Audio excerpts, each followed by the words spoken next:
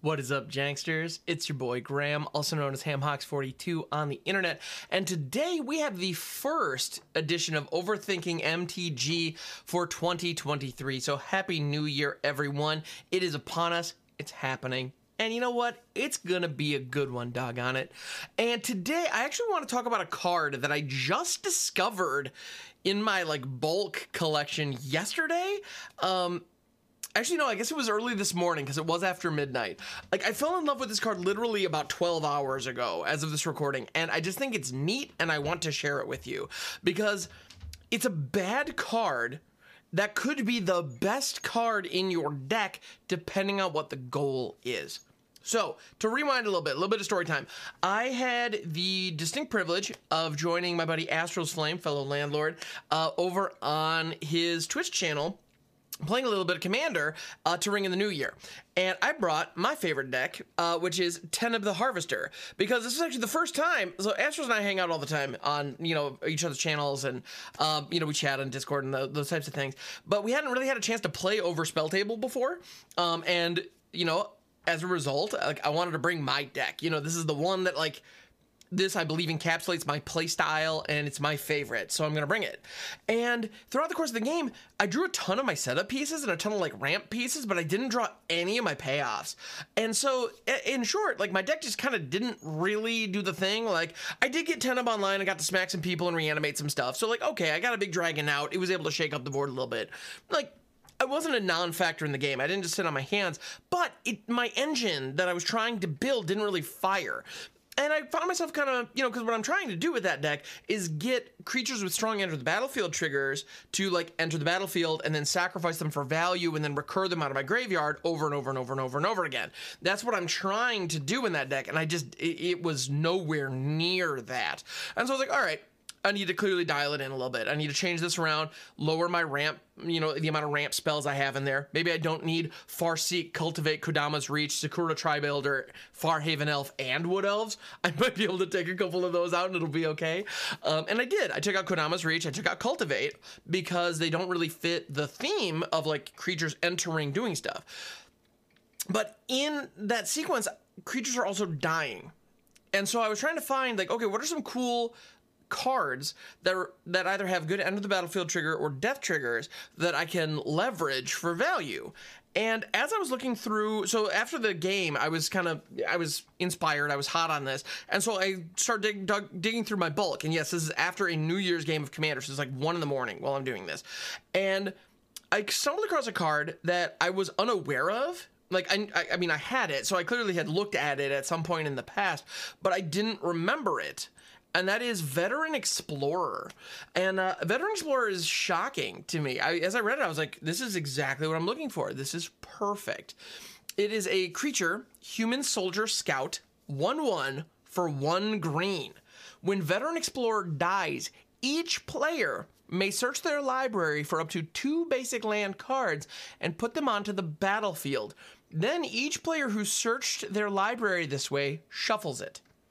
Now, this card is bad if your goal is to primarily win the games of Magic that you're playing, because it is a symmetrical benefit. You're giving your opponent 2 lands in addition to you yourself receiving 2 lands. That said, if I were to sacrifice Veteran Explorer to something like an Ashnod's Altar, I get the 2 mana from the altar, then I go grab 2 lands, put them onto the battlefield, untapped, mind you. I now have 4 mana to work with that I didn't have before, that I just materialized out of nothing. So the amount of ramp you could theoretically get off this is amazing. Add something like Kaya's Ghost Form or Journey to Eternity that recurs the Veteran Explorer out of the graveyard so you can sacrifice it again and go grab even more lands is pretty fantastic. Now, the downside, you're ramping the rest of the pod alongside yourself. That is generally considered a very, very, very bad thing because you're giving your opponents an incredible advantage. Additionally, if you are establishing yourself as the arch enemy at the table, if you have a strong combo that is capable of winning the game, by giving your opponents multiple lands that are entering untapped, you're giving them an opportunity to interact with your stuff, even if they had previously been tapped out. That is very dangerous. So, you have to be aware of that. Now, I mentioned earlier, it's a bad card if your goal is to win games. when I play Commander, my goal is never to win the game. Believe it or not. Well, I guess that's not exactly accurate. I am trying to win the game with my plays, but that is always secondary or even tertiary to the primary goal of having fun. I want to have a good, fun, memorable experience with my friends, or some of my new friends. In the case of like Voiden and EK, who I was playing with in that pod last night, I didn't know either of them particularly well going into it, but I gotta say, they're a couple of really cool dudes, and we had a lot of fun, and we shared some laughs, and we had a memorable experience, and it turns out I think we were all kind of on the same page when it came to Commander. In our little Rule Zero conversation going into the game, I even said, like, just a heads up, guys, I do have some board wipes in here. And the response wasn't, ugh, all right, this again. The response was, oh, so it sounds like you built your deck correctly, or you built your deck, like, in a functional way. Okay, cool. Like, so we're on the same page with this. Awesome. You know, things like that is like, so they weren't afraid of interaction. They were interested in creating cool combos and creating interesting scenarios and making these board states that were very weird. And that's exactly what ended up happening.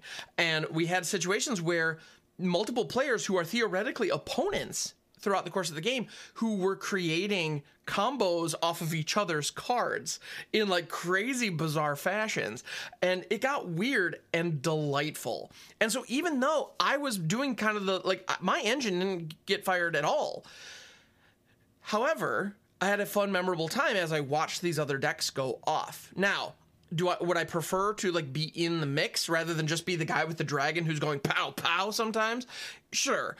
And I modified the deck, so hopefully I can be more in tune with what's going on. And Veteran Explorer is a phenomenal card if that's your goal.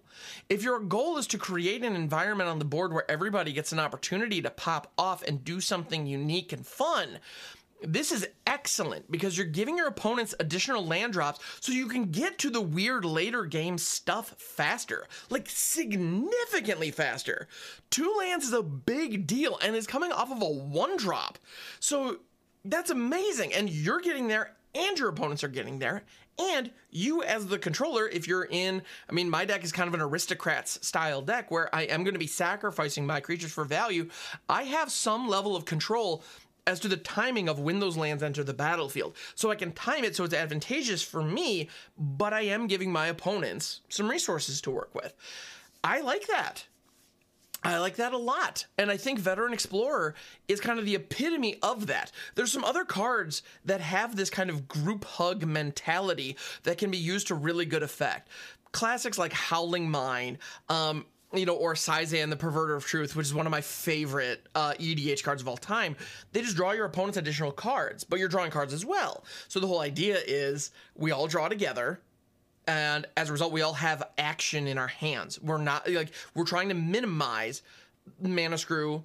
We're trying to encourage people to have spells to cast. That way the game can happen.